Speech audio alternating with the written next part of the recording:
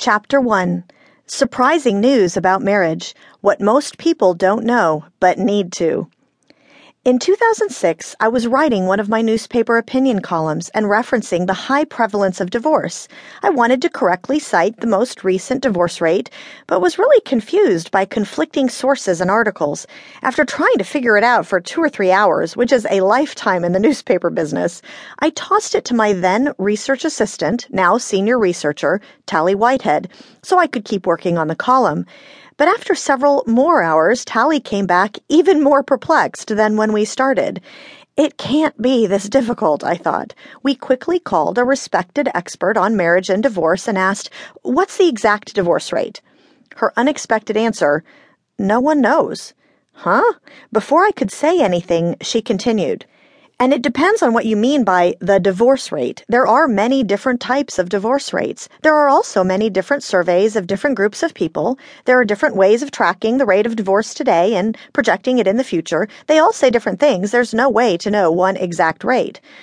Well, I tried to gather my flustered thoughts. Just an estimate, then. Roughly what percentage of marriages will end in divorce? Like, what does the Census Bureau say? She said the Census Bureau stopped projecting divorce rates in 1996, and even those projections were based on divorce increasing, and it's decreased instead, so that won't help you. The divorce rate has decreased, really? But it's still around 50%, right? After all, I'd heard for years that half of all marriages end in divorce. Actually, she said, the divorce rate has never hit 50%. It has never even gotten close. Again, it depends on what you mean by the divorce rate, but no matter what definition you use, we're significantly below 50% right now. It is maybe closer to 30 to 40%, but again, no one knows. My first thought was, nuts, I'm going to have to edit my column.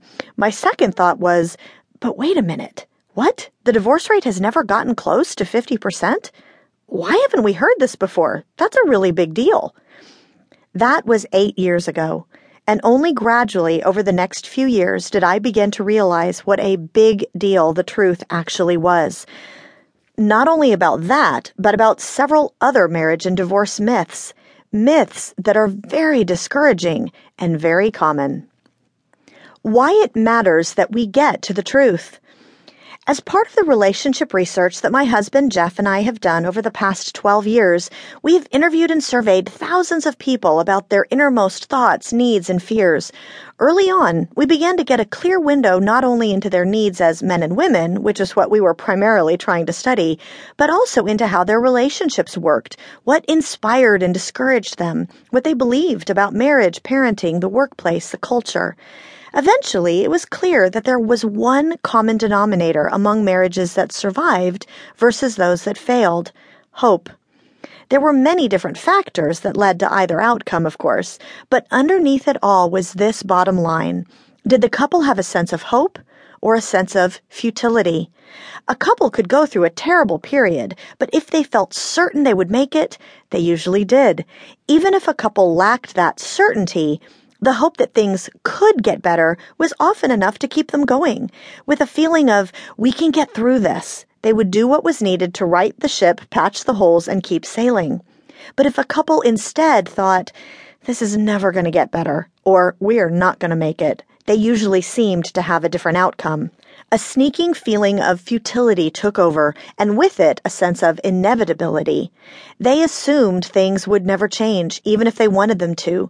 Instead of motivating the couple to fight harder for their marriage, their belief in approaching doom had the opposite effect. After all, if the ship is going to sink anyway, why bother working so hard to bail it out? Far better, they think, to work on escaping the wreck intact. In other words, a couple's futile feeling that we aren't going to make it ends up being one of the main reasons they don't make it. Those who work directly with troubled couples, counselors, therapists, clergy, marriage mentors, told me they generally agree.